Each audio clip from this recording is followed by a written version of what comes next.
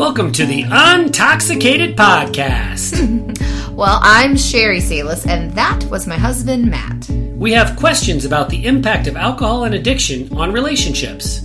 If you have those kinds of questions too, you're in the right place. Here we go.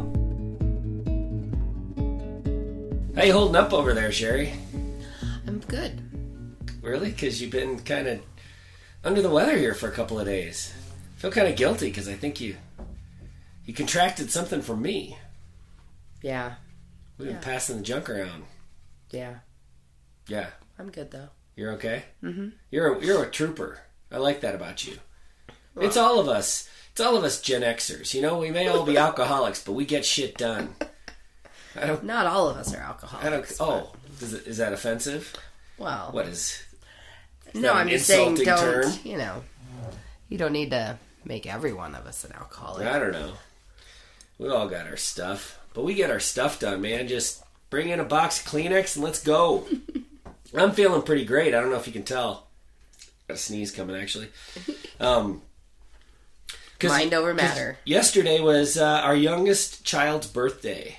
Yes. It's pretty exciting. Yes. I screwed up, though. So he had volleyball tryouts before school. So he and I were the only two up yesterday morning when I took him to school, because it was an hour and a half before school started or whatever.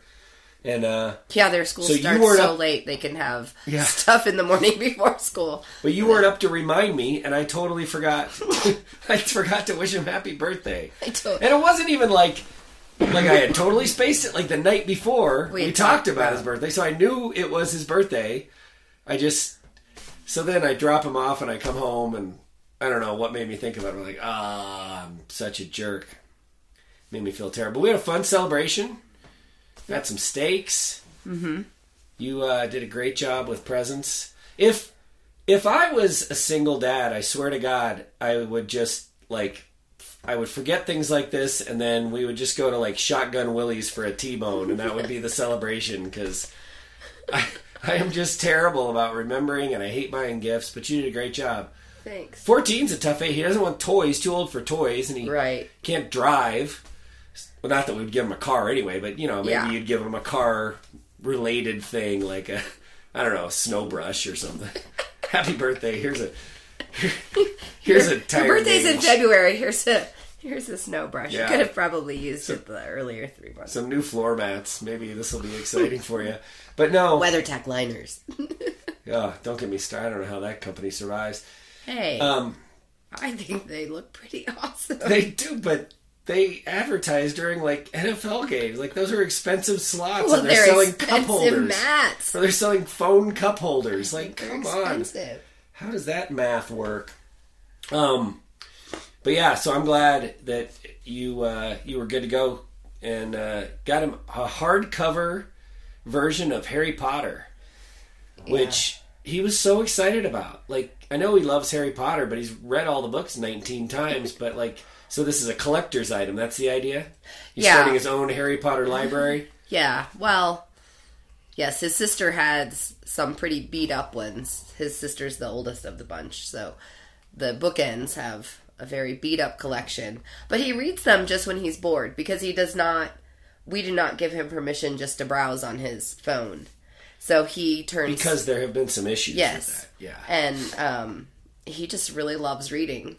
And loves to reread things I think there is a comfort in. And a lot of, I had a lot of books that I read over and over as a kid. Yeah. We were talking about it yesterday with some of my coworkers about how there are some books, and maybe he'll grow out of them, but then this will build a collection and he can have in his library. Well, I'm just thankful to be married to you, because you were on top of it, as usual. Wednesday, or what was it, Thursday birthday in the middle of winter. Good gravy. There's no chance I'm going to step up to the plate and be a... Your parents didn't, so... they didn't remember. But... It's hard, because it's right after Valentine's Day, and you've got that you're kind of thinking about. Yeah, he was a February 15th. I remember you squeezing your legs together because you didn't want to have a baby on Valentine's Day so hard. He was just early, so that's why I didn't want to have him. What? He was about a week and a half early. Yeah, but late as it relates to Valentine's Day, but early as it relates to his due date. Well, anyway, great job with the birthday. Well done. So we've got this survey that we're going to release here shortly, and it's like a legit thing. It's like a real research project, like with a university that we're working with, and shortly we're going to have like the official launch and the official script that we will have to read to do the promotion. But so just kind of leading up, I want to get people excited about it. It's a survey about intimacy and alcoholic relationships, and the benefit for our listeners to taking this survey. This is partners' perceptions of. So what we're looking for is the loved ones, the spouses of the alcoholics, to take this survey, and the benefit to you as a survey taker is, you feel so alone and so isolated in all this stuff that you experience being married to an alcoholic. And then maybe you find this podcast, you find maybe the couple other podcasts out there that are discussing this. Maybe you find a support group. You find a few people that are talking about it, and you realize you're not alone. There a lot of the issues that you experience are very universal. And so we're delving into, a territory that we have spent some time talking about, but we're really trying to get feedback from people in a way that's different than what we have done in the past. And so if you participate in the survey, you might be thinking, what's in it for me? Well, nothing. We're going to pay everyone $1,000 who takes this. No, we're not. We're not going to pay you anything. But everyone who takes the survey, we will, accumulate the data. First of all, it's all going to be de-identified to begin with. No one will give their name or any identifying characteristics. So we won't know who anyone is who takes the survey. So it's not even like we have to hide your identity. You won't give us your identity to begin with. But we will take the accumulated data and we will share it with the people who have taken the survey. Now, eventually, like I said, this is like a real official, educational institution thing. Eventually, my understanding is that we will publish papers in medical journals or something like that. And so we will publish the findings in specific categories from the survey. But if you want all the data, if you want to know how your experience compares to the experience of others in alcoholic relationships, if you take this survey, we will share that data with all of the study participants, like I said, in like an accumulated way. So you can say, hey, was my experience like 80% of the people, or was my experience like 20% of the people? Like, what is this like? How normal is what I've been through? And so more coming on that, but we really, really would appreciate your participation. It really means a lot to the work that we do and the future of the work that we do. But also I think there's something in it for you. So this isn't like when I just asked you to buy our book for $1 and just suck it up and do it. You're actually going to get something out of it. So I have a question. Yes. What do you want to explain to our listeners, like, why this came about? It can be a short answer. I know you're not great with those. Well, thank you. So in our groups, our Echoes of Recovery group, our Shout Sobriety group, our Marriage Evolution group, we have a lot of awesome people, great, intelligent people. We have great conversations about many, many topics.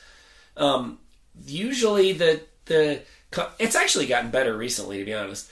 But for a long time, the conversations got really quiet when we started talking about topics around intimacy, emotional intimacy, physical intimacy, sexual satisfaction, all things that I believe, and I know now you believe as well, are key components to a successful relationship and a successful recovery from alcoholism.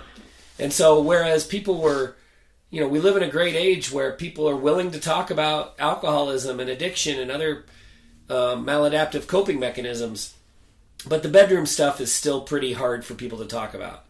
And so this came about because I'm in school for this. I'm in school, and part of being in school is this. I rather than taking another course, I replaced a couple of courses with doing a project with a professor. So, well, is that the answer you were looking for? No, I was just gonna say, like, because when we were trying to find resolutions for some of our issues, pardon me with this. Yeah, you're fighting, you're battling. This isn't just you get the coughs when you've been crying, but this is different. Yeah, this is hurdy cough. You're actually sick. When we were struggling with a lot of this, we just couldn't find a lot of information. And what we've learned is there's a lot of information about sex and intimacy, and then there's a lot of information about addiction, but there isn't a crossover. That's right. And so you're trying to cross-connect these two to hopefully gain attention that there's a lot of damage that is done in the relationship. I mean, whether it be any kind of addiction in that crossover. There's very few segments of the population out there that really have information and helpful information for real life circumstances. That's right. Yeah, there's a woman named... Sorry, I'm just like, ugh. There's a woman named Lindsay Rodriguez. I don't know her. I've just read. She's published a bunch of papers in medical journals. And she's done a lot of work on what she calls marital distress in alcoholic relationships, but that's where she kind of stops. And so that's it. You're exactly right, It Sherry. doesn't go deeper. Yeah. So what we're trying to do is take her work and say, all right, she made us all believe that there's marital distress in alcoholic relationships. Got it.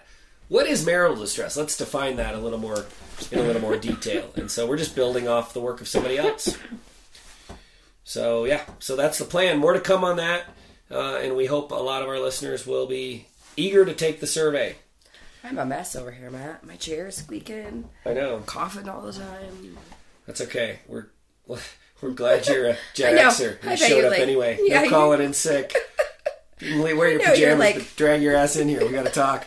You're probably like, why did I ask her to do the podcast right now? Well, I know for sure people don't want to just listen to me talk, so we're glad you're here. So, we've gotten a lot of listener questions recently. We hope that you guys will keep sending those in. If you would like us to address your question about your situation, please send an email to matt@soberandunashamed.com, and hopefully we'll get a chance to work your listener question into an episode. For today, our listener question is... Boy, we are the epitome of health. This is going to be fun to listen to. There are tools to edit all this out, but that is unlikely to happen. Today's listener question. My husband would prefer to blame me rather than the alcohol for the collapse of our marriage. I've tried to make alcohol the villain of the story, but that disrupts the narrative that he's very invested in. The narrative that I am the primary villain.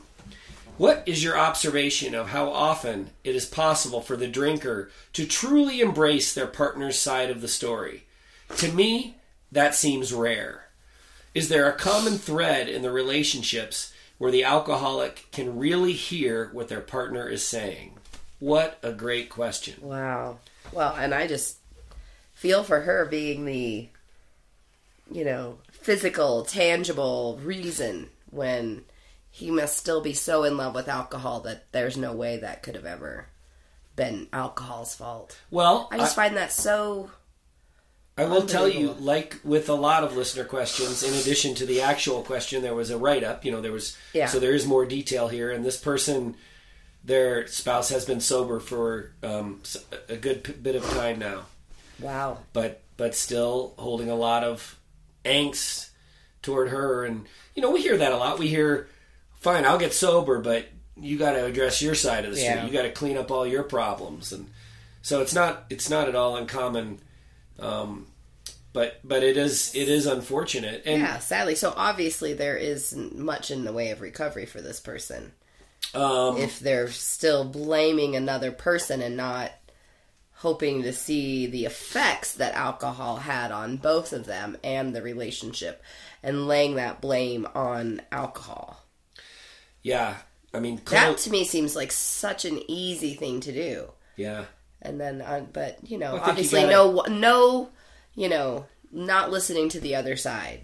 And if they are in recovery, maybe it's a group that's very, angry and other people made me quit drinking and, sort of thing. I don't know. Yeah, I mean, I think that's just it. I think it whether, you can certainly get yourself involved in a group of people in recovery who, they draw the line at, you got to not drink. You got to not lift the glass to your lips. We hear that a lot. That's your job. Do whatever that takes. And I get that. That's solid advice, but it doesn't dig into the underlying issues very much. And certainly there are lots of programs out there that don't really delve into relationship issues at all. And so if you are proud of your sobriety and you recognize that it's the right decision, but you don't take that added step, like you said, of blaming the alcohol for the relationship struggles, and you're angry, then it's not at all uncommon to continue to blame the spouse. Yeah. I mean, I definitely went through a stage. I mean, just a reminder to our listeners, it took me 10 years to get officially sober, and there were periods of sobriety during that 10 years when I would say, I'm just doing this for you. And, I often talked about how, fine, I'll quit, but I don't think that's what our problem is. Or I won't quit, and I don't think alcohol is what our problem is. And so it's, I think, not uncommon. Yeah. Yeah, sad. Sad that they haven't expanded that the now sober person hasn't expanded their recovery to other things. I mean, even if you were just to read about secondhand drinking. Yeah. That was something we were reading before you even, had sobriety. Yeah. Permanent sobriety under your belt this time. And, that was just shocking to think, oh, you go into work hungover. How does this affect everybody in your office? Yeah. Or you're still drunk in the morning. How does this affect everybody in your office? How does it affect your kids going to school the next day? Yeah. It's a shame that even just that little tidbit of information hasn't snuck in somewhere, because I think that would change your perspective on it. And then you would start to understand the collateral damage that the alcohol has done. Not just to blame their partner.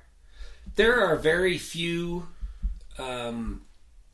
secrets or just misunderstandings that are as prevalent and deeply ingrained and just frustrating to me now as the lack of understanding of the impact of our drinking on the people around us. Mm-hmm. And it's not even the awful times. It's not even the screaming and the yelling and the name calling and the breaking shit. It's not even that. It's the you never know what to expect from me, so you're going to walk on eggshells. You're tense, you make the kids tense. My decisions might be, even when I'm not drunk, even if I've just had a beer or two, my decisions might be abrupt, and my discipline of the kids might be abrupt. And that just causes tension for everybody. And it's an uncomfortable, unsafe environment to live in and grow up in. And we drinkers don't see that. Yeah. When we get sober, we want to talk about the big blow-up times, and maybe if we're apologizers like I am, we want to apologize for that. We want to pick. I remember at one point I picked out 5 instances that were awful in my 25 years of drinking. Let's talk about these 5 instances, and we did, and it was awful. And then I felt like, all right, there, we did it. Everything's fine now. Did my job.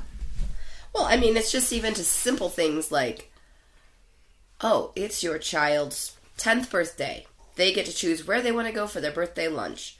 Maybe it's a hot dog cart that doesn't sell beer. Probably that doesn't happen at all now. But you would be like, but they don't have a liquor license. No, we're going to go somewhere. So then you are ultimately choosing for us. Yeah. Choosing for them. No, it's got to be these 3 places. It can't be exactly what the child wants. So it's just that selfishness and that dominance, that alcohol is always dominating every aspect of your life. Yep. Can't stay, and we used to go to a church that started later. And Like, we couldn't stay and hang out because you wanted to get home because it was your Sunday afternoon and you wanted to start drinking. Yeah. So we didn't hang out and socialize with some of the other families. Or if we did, it was for like 10 or 15 minutes. Yeah. Because we were getting home afternoon and that was your window of opportunity to drink on a Sunday afternoon. Yeah. Yeah. So I think this, in the case of this listener question, I think the former drinker probably doesn't recognize, the impact that alcohol had on just the functioning of the family. It doesn't even have to necessarily be, like I said, arguments and screaming and yelling. It's just how the family functions doesn't feel right. And that leaves a lasting impact. I want to focus on the last part of her question, though. Is there a common thread in the relationship where the alcoholic can really hear what their partner is saying? So in the cases where the alcoholic can do resentment processing, pardon me, can do resentment processing, can hear about the traumatic experiences without being re-traumatized, can acknowledge, because you've said this many times, it's not about me apologizing again, it's about me acknowledging, okay, thank you for sharing your experience, I now understand what you went through. And not being defensive, it wasn't as bad as you say it is. You might remember it that way, but I didn't have as much to drink as you think I did. Yeah. And don't you remember, you were already in a bad mood because, your cat pooped on the carpet and it wasn't really the drinking. You already, instead of me getting defensive, just acknowledging, wow, that sucks. That must have been really hard. And so, that when she says, is there a common thread in the relationship where the alcoholic can really hear what their partner is saying? That's what she's talking about. Acknowledging the pain and the tough experiences. And so I thought about some common threads. I think one of them is just curiosity. Drinkers in recovery who get to the point where they're working their way past the shame. The shame cycle is so hard and it's like quicksand pulling you back in. But they're working their way through the shame and they're getting to a point of curiosity about the experiences of the people around them. And they can ask and sincerely want to hear without defensiveness and without just that throwing them back down into the shame cycle. They really, really want to know, what did this do to you? So that was one of the things I wrote down. I also think that there has to be enough pain to be open to alternative narratives. So how long is this guy going to sit there and blame his wife for the disruption to the marriage, the crumbling of the marriage? How long is he going to sit there and just be like, it's all you? Eventually, that's got to be painful. So eventually you've got to be open to alternative narratives. And then the third thing I put down is just group work.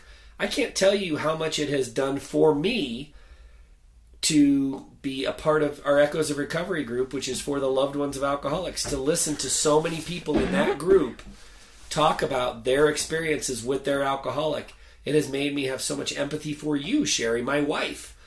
Because now I don't just hear you say it, but I hear lots of women say the same things that you've said. And I think to myself, oh, Sherry's not crazy. This is really how it feels. And so, obviously we don't offer for alcoholics to join our Echoes of Recovery group. That is a safe place for the loved ones. But we have our Shout Sobriety group. We have our Marriage Evolution group where couples are working on reconciliation together. And I got to tell you, I look at the faces of the folks that are joining us and growing with us and learning with us, and I see light bulbs go off all the time. They're like, oh, and they say exactly what I just said. Oh, I thought that was just my wife who said things like that. Oh, your wife says it too, and yours too, and yours too, and yours too? Oh my God. This must be actually how they feel. This must be the impact it's having on them. So I think there is a rareness. This woman, she's in pain and she's asking a valid question. What is the common thread in relationships where the alcoholic can really hear what's going on? I think there is a little bit of it's not a unicorn type thing, but you have to be willing to set aside your preconceived notions and set aside your defensiveness and say, okay, I really want to know.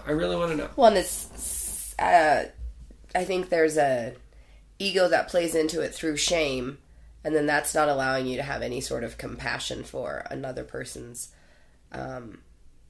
lived experiences. Yeah, ego is a good point.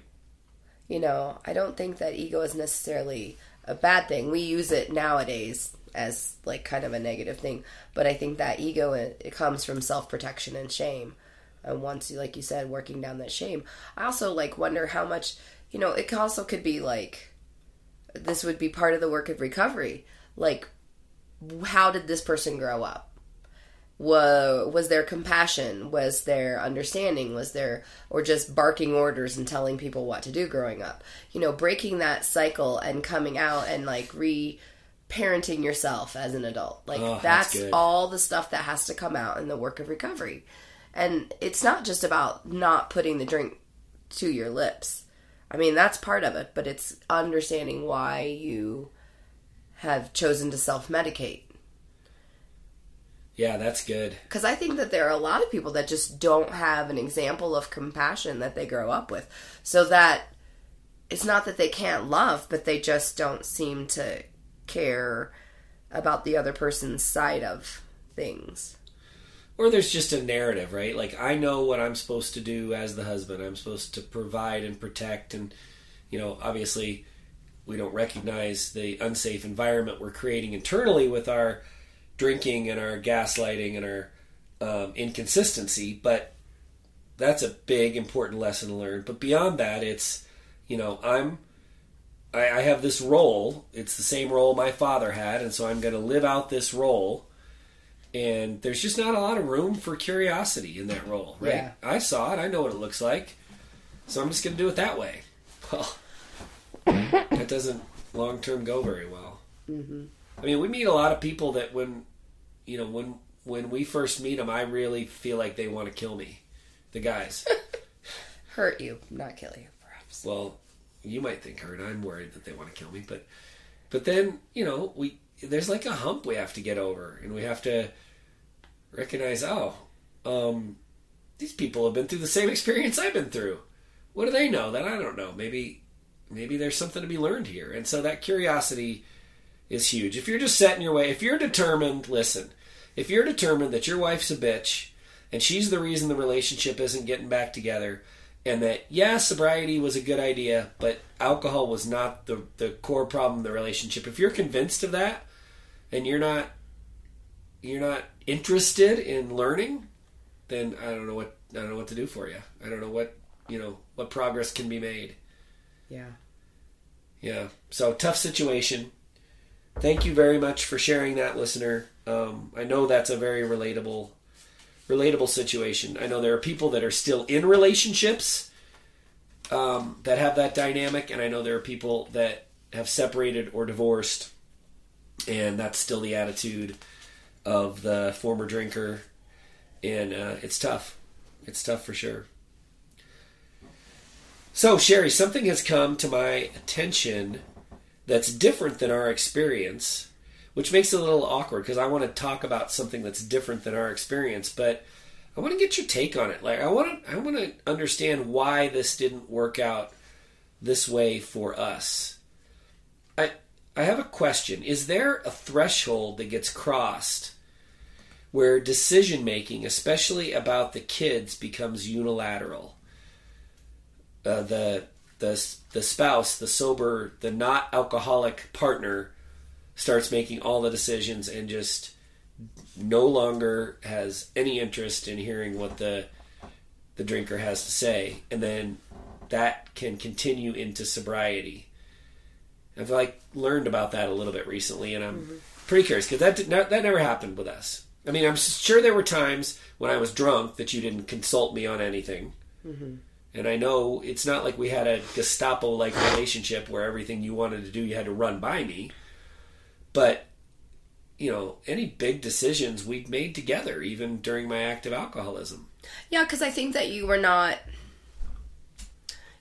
checked out as much as some of the people that we encounter. Like, we have people in our Echoes of Recovery group that have high-functioning alcoholics, but they're only good until 5 o'clock, you know, and then that's when drinking comes in, and then hands off. And because they drink every day, it does not take their body any time to catch up to that, chasing that last buzz.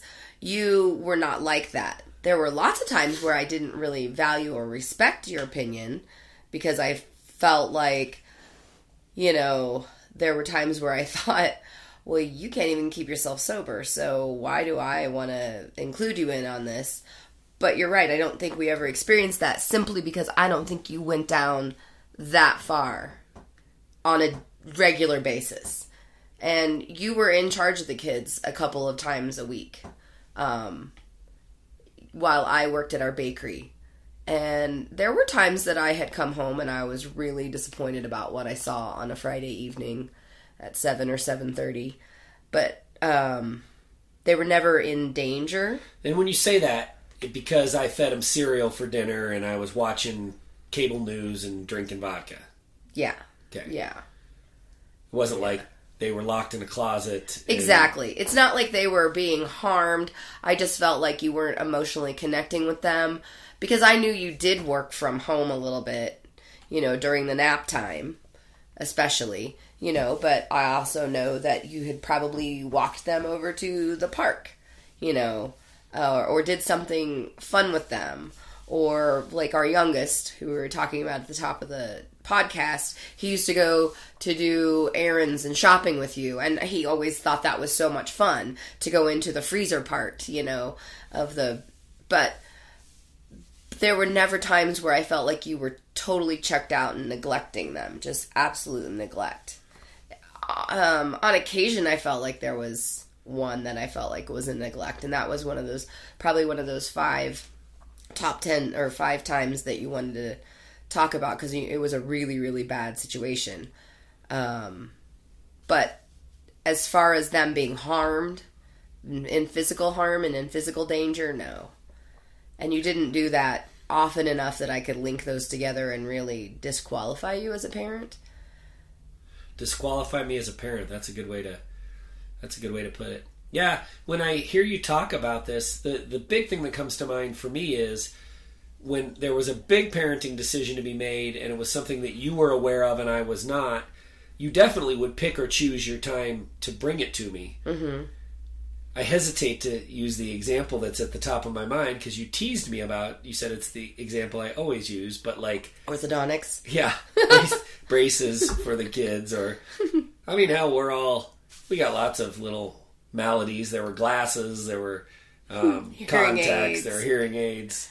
No shortage of stuff. But, or, even like, hey, they want to do this summer camp or they want to, play this sport or...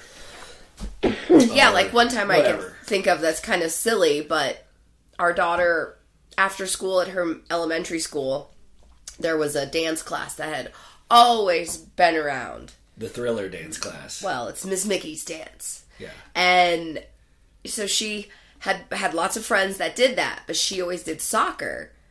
And we did it through the Parks and Rec. And it was pretty much, like it would interrupt. Like it wouldn't, dance class wouldn't end in time to go to that. Also, it was just another fee, Well, I think in her 4th and 5th grade year, like, because the rec center didn't start, like, her age group until, like, 6, she could do this. Yeah. But then I was like, I had to, like, oh my God, like, approach you about, like, well, here's another, and this is going to be like a drop in a bucket for what a lot of people pay, but for a 1 day a week after school activity that's an hour, it was like $100 a month or something. And I was like, I have to talk to him about it. But she really wanted to do it. So you did kind of get your panties in a bunch a little bit. You're like, well, she's going to be too tired for soccer because you were coaching her, I'm sure, because you've never not been her coach pretty much for soccer. So I'm sure you were a little like, oh, she's going to be too tired. And I was like, no, she's going to, she really wants to do it. And she didn't want to be anywhere in the house when we discussed this. That's so devastating to hear. I'm sorry. No, I mean, it's true and I need to hear it, but that breaks my heart. Because she loved that dance class. I mean, so she did it and it was great. Yeah. And I called it the Thriller dance class because every Halloween They danced to Thriller. Yes. Miss Mickey loved Thriller. And then in the spring we did Girls Want to Have Fun, and it was a mother-daughter dance. So. Yeah. It was really fun. Yeah. It was a great experience. But she was just so nervous about your reaction. Yeah. Again, it goes back to that listener question. This person has no idea how their alcohol affects everything and in the relationship and family. So that was just mood. That was just mood. Yeah. Also, it was going to be on a Friday, so she was already probably like thinking, "Oh my gosh," because you did have. I mean, it was either Thursday or Friday, and I think that she probably already knew. Well, that was one of those nights that Dad drank, so now he's having soccer later, and it's going to keep him from drinking. So he's like, we all knew that you were going to be more anxious. Yeah. Having later soccer, except you were really good when you did. But then I would see when you did have soccer and you had something that was something that you loved, coaching soccer, you did not worry about the alcohol when it was coming. Because I don't necessarily think you were physically addicted as well. So you didn't have to start your mornings with it. No. And I think that's where and how and why we never got to this decision where I didn't include you in the stuff. But I am glad you tied it back to the listener question, because all of my memories of that dance class are positive. You and I giggling about, oh my God, if we have to hear the song Thriller again, we're going to like... Because they rotated the lines forward, so they would do it 3 times. Yeah. Yeah, it was fun and it was great. Yeah, but... And also just how much Catherine loved it. And I remember, you're right, it was a day when I would be in charge of pickup, because I'd be there for the end of the dance class, watching them for a few minutes and talking with the other parents. And to me, it was all upside. And the fact that you remember the tension and the nervousness and the eggshells and all of that is a great example of what we alcoholics, we don't even experience that. We cause it and don't even realize it's happening. Yeah. But, okay, so that would be an example of something that you would... it's going to be, another fee. I got to talk to them. And so we've got to pick and choose our time. You had to pick and choose your time to have the conversation, but I was never cut out of the conversation. Right. I think that if you had given any argument for not choosing it, I would have went to bat for it, for sure, for her. And there could have been tension between you and I think that's what our daughter was thinking would happen. Sure. So that's why she didn't want to be in the house, because she didn't want to have to experience an argument. Because she knew, because I told her, I said, you will do this. Yeah. Good mama bear. Love to hear that. So yeah, so you never cut me out. So I want to ask you some questions, but I also want to go ahead and make it clear to our listeners. I would love to hear from our listeners. I would love for them to either email us, matt@soberandunashamed.com, or even better, I'd love it if you posted a comment on our website, our Intoxicated Podcast website, where these, the original place that the episodes are published. Certainly people listen on Spotify or Google Podcasts, which is going away, or Apple or whatever. But we actually do have a website where people can post comments. But one way or the other, I would love to have people reach out with answers about this. So what is different between our situation and situations where the loved one, the spouse, is completely cutting the alcoholic out from parental decision-making? Do you think, Sherry, that it has anything to do with the lying and the hiding? In our case, as we've said many times, I hid how much I drank. Occasionally. For a while, for a couple, 3 years, we had a kegerator, a refrigerator with a keg of beer in it, a full-size keg of beer in it. No pony with a games tap. from that. Yeah. With a tap, and there was no way to count how much, even when I know there was no way to count, because even when I was trying to count, sometimes I couldn't count. But I would just go, and every time I would walk past it, I would refill my cup, whether it was half empty or whatever. And there was definitely no way for you to keep track of how much I was drinking. So there were certainly some times when, you might have said, how much have you had to drink? And I would say, I've only had a couple. And really I had 6 or 8 or 10 or something, because, again, kegerator. But other times, we only had that for a few years. Other times, when I...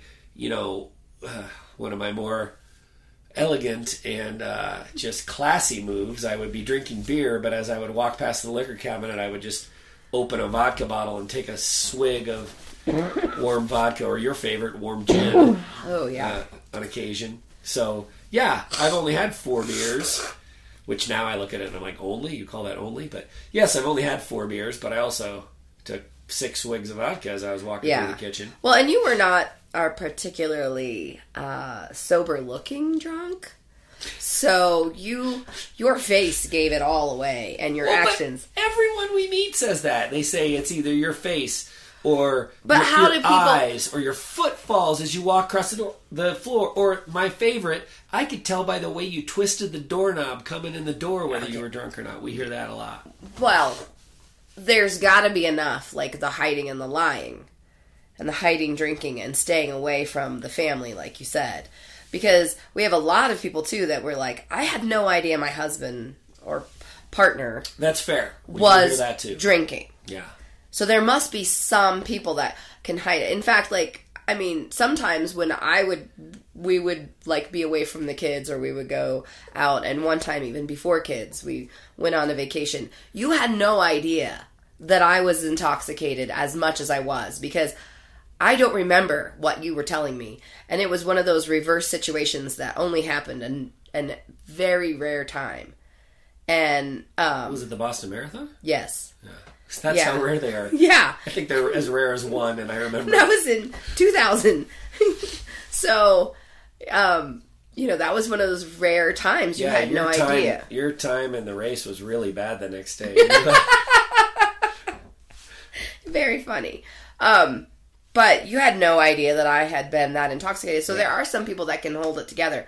But yeah, that lying and hiding, of course, you're not going to let them have any opportunity to drive the children anywhere once you start to learn how bad it is. Okay, so we're making the differentiation between the kind of lying I did, which I'm not excusing, I'm not trying to pretend like I'm better than anybody else. Like you said, I never thought I could get away with flat out lying and saying, no, I have not been drinking alcohol when I had been. Yeah. The only thing I could get away with, thought I could get away with, was the number. I've had a couple when really I've had 6. Yeah. But because there are people that flat out say, no, I have not, I haven't had a drink in a week. And, they clearly have been drinking that day. Yeah. So, what my gut kind of question is, and I'm wondering, and it sounds like you have some thoughts on it as well, that kind of lying, that bold face, I'm denying the truth that you see with your eyes, that kind of lying, is that what puts you over the threshold and say, you have no decision-making responsibilities with the kids anymore? Yeah, absolutely. I think that would be one of those, no-brainers, So that, if I had done that, that would have been it for you. Well, it would definitely push me in the direction of questioning everything you do and your motive behind it. So that would be a start, because there are times where you have admittedly drank and then drove the kids. But if you were hiding all of this, Let's dive into that a little bit. Growing up, when my family went to a neighborhood barbecue or whatever, or went out to eat, my dad always drank 100% of the time, and my dad drove us home 100% of the time. Uh-huh. And so, and I would say was not drunk probably 95% of the time. Mm-hmm. I can only think of, kind of like the Boston Marathon, I can only think of a couple of experiences where I was like, ooh, I don't think this is a good idea. Why isn't mom driving? So, I grew up in that very, very patriarchal, in that kind of environment. And so, the idea of drinking and driving was as normal as breathing air to me. And I'm sure that is disgusting some people to hear that. Mm-hmm. But the idea of having a couple of beers and going to Ace Hardware to get the tool you need for the project you're working on, I would not have given that a second thought. Right. So there were many times where I drove the kids after I'd been drinking. But that's different than driving the kids. Drunk. Yeah, now, where I am now, I think, why would you ever drive with anything in your system. Yeah. Especially, there were many times when I drove, when you were there and you hadn't had anything to drink. Like, that's just insanity to me now. But at the time, that was very normalized. But I didn't drive with the kids where you were terrified because I was shit-faced very often. I'm not saying I never did. There were definitely times. I remember once coming home from something, all of us together, you should have driven. You tried. I was an asshole. And I remember I turned one street before our street. So here we are coming home, and I can't even hit the right street to pull into. Mm-hmm. So, yes, it happened. But, so that's kind of a differentiator too, right? Yeah, if I had driven with the kids a lot, really drunk, you would have cut me off. Yeah, that would be those sort of things where I was like, you're not having the safety and the best interest of our family. Yeah. You are no longer, allowed to drive them anywhere. Yeah. I could see that happening. And I could see how it adds up. It's not something that happens in an instant where you're cutting off the alcoholic partner or the addicted partner in parenting decisions. It is compounded by actions over and over and over and over, and behaviors from the drinker over and over and over again. What about this one? I wrote down in my notes, is one of the reasons that you never cut me off from parental decision making because I would have gone absolute apeshit had you. Yes. Also, so my personality, your personality, drunk or sober, yes, plays into it, right? Yes. That's why going back to the dance class that our daughter wanted to do, it was picking and choosing the right time, right, to have a discussion with you about it. Now, there were times where you did all your drinking at home.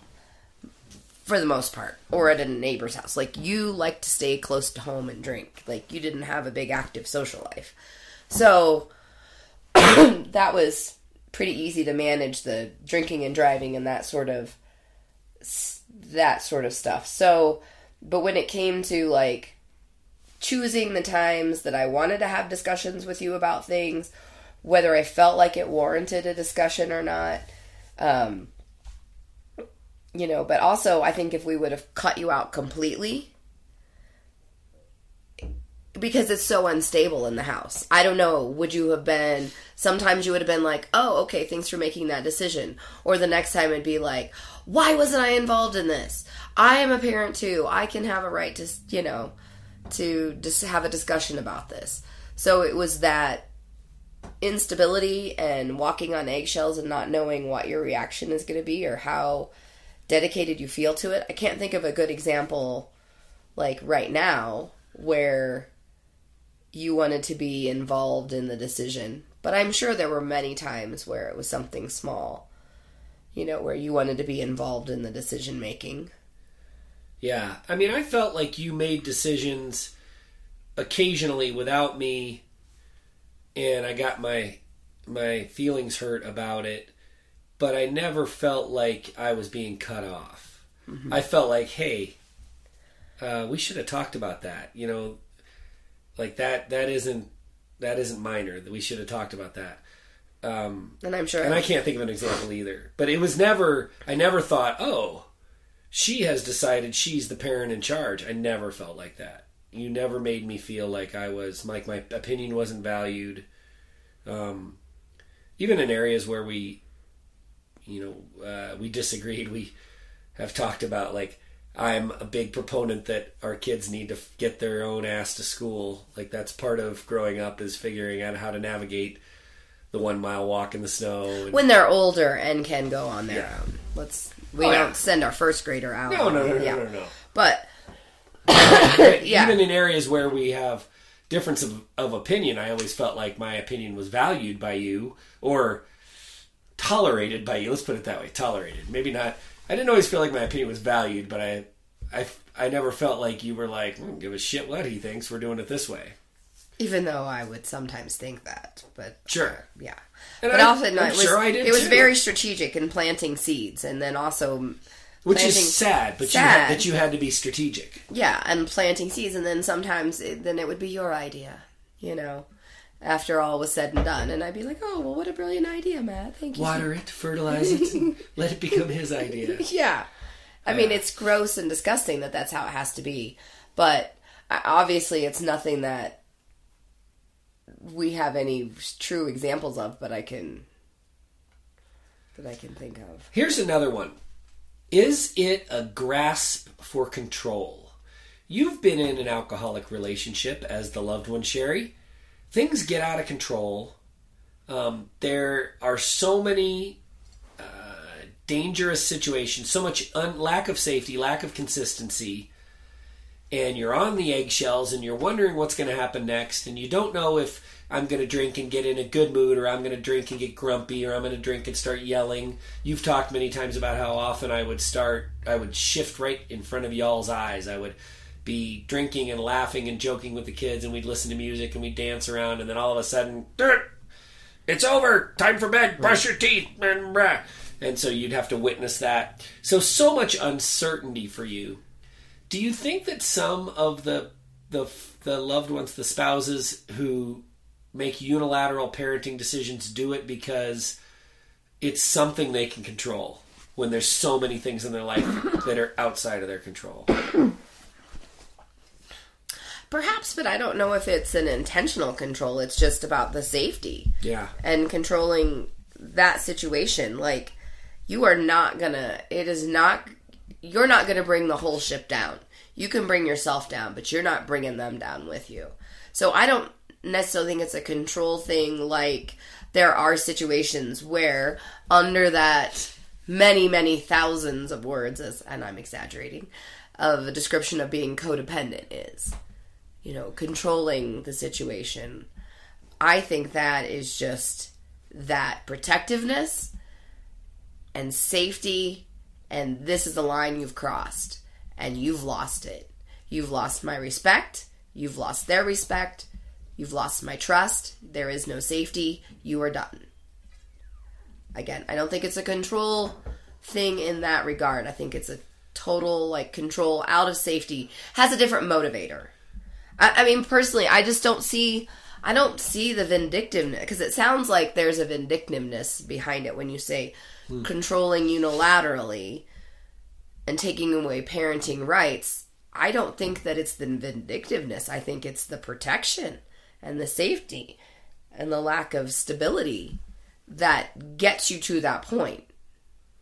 This is so interesting to me. You've really surprised me, because I did not expect you to have such strong opinions about something that we didn't experience, a threshold that we didn't cross. But clearly, there were red lines that I just never crossed, and you were prepared to act in these ways, much the same as some of the spouses that, that we hear stories, that we hear about their experiences much in the same way that they have been forced to act. Well, I mean, this is going to make me tear up. It's not like I thought you were a bad dad. I just thought there were times where I fantasized that you were not around. Or if you had to go out of a town on a rare occasion, because owning your own business, you didn't. It was so much calmer in the house. Yeah. And, we drove you to the airport to go to one of your grandparents' funerals really early in the morning, and we stopped at an Einstein bagel and got fresh hot bagels. And we just sat in the kitchen on the counters just watching a stupid, Finding Bigfoot, because our middle son was really into Bigfoot at that time, and we all just laughed and had so much fun. And I thought this was a Saturday morning or something, or maybe it was a Friday morning, and the kids were out of school for some random weird thing. But I was like, this would never happen. But in my house, this would happen. Yeah. In my house, where I was the parent, we would do this more often. Yeah. We would have more of these funny, spontaneous things. Yeah. Whereas you would have thought it was wasteful money, it wasn't healthy food. Watching TV in the morning like that wasn't part of their schedule. All of that. What a peach. Yeah. Yeah. So, yeah, I mean, I think I think what I'm hearing is your way would have been better. Would have been better, not just for you, but for the kids and for the whole family environment. And so you probably did think about this more than I realized. But what I would really like to hear from our listeners, so we talked about some specific things that, had I crossed these lines, would they have or would they not have kind of put you, Sherry, into unilateral decision-making mode as it relates to the kids. And the lying and hiding alcohol is one that you said, yes, that would have. One of the reasons that you didn't cross that line is because I would have gone ape shit. So that was something more for you to deal with. You think consistent drunk driving would have been an absolute no-go. That would have made you making all the decisions and not trusting me with the kids. Or just, But the one you pushed back on was is it a grasp for control? And I'd love to hear from our listeners, what do you think? Can you do that? Can you either post a comment on our website, the Untoxicated Podcast website, or can you just send me an email? And I don't know what we'll do with this. Maybe Sherry and I will just talk about it. Maybe we'll have a follow-up episode. This is a tough subject to assemble a round table about for a variety of reasons. One of the reasons is this is a phenomenon that really I'm hearing about from the alcoholics themselves who have been cut out. And if I have a bunch of alcoholics on, sober alcoholics, guys in recovery, guys doing the right thing, and let them address this, it's just going to sound like they're whining. So I just know I don't want to put them in the situation of making them sound like they're in victim mode, and that will not be a sympathetic, the audience will not be sympathetic to that, honestly. So I don't want to put those guys in a bad situation and do a round table with that, environment. So I really want to hear from listeners, whether you're the alcoholic or maybe you're one of the spouses who you got to a point where you said, that's it, I'm making all the decisions. I mean, because you just lose respect for your partner. And you can't, if you would tell me something, well, I think that you should maybe think about this. Whatever the situation was, I would think in my head, you can't even keep yourself following your own fucking rules. How dare you? Yeah. Try to give me any advice. The other piece that I'm curious about, and I know, I bet you are too, what does recovery look like?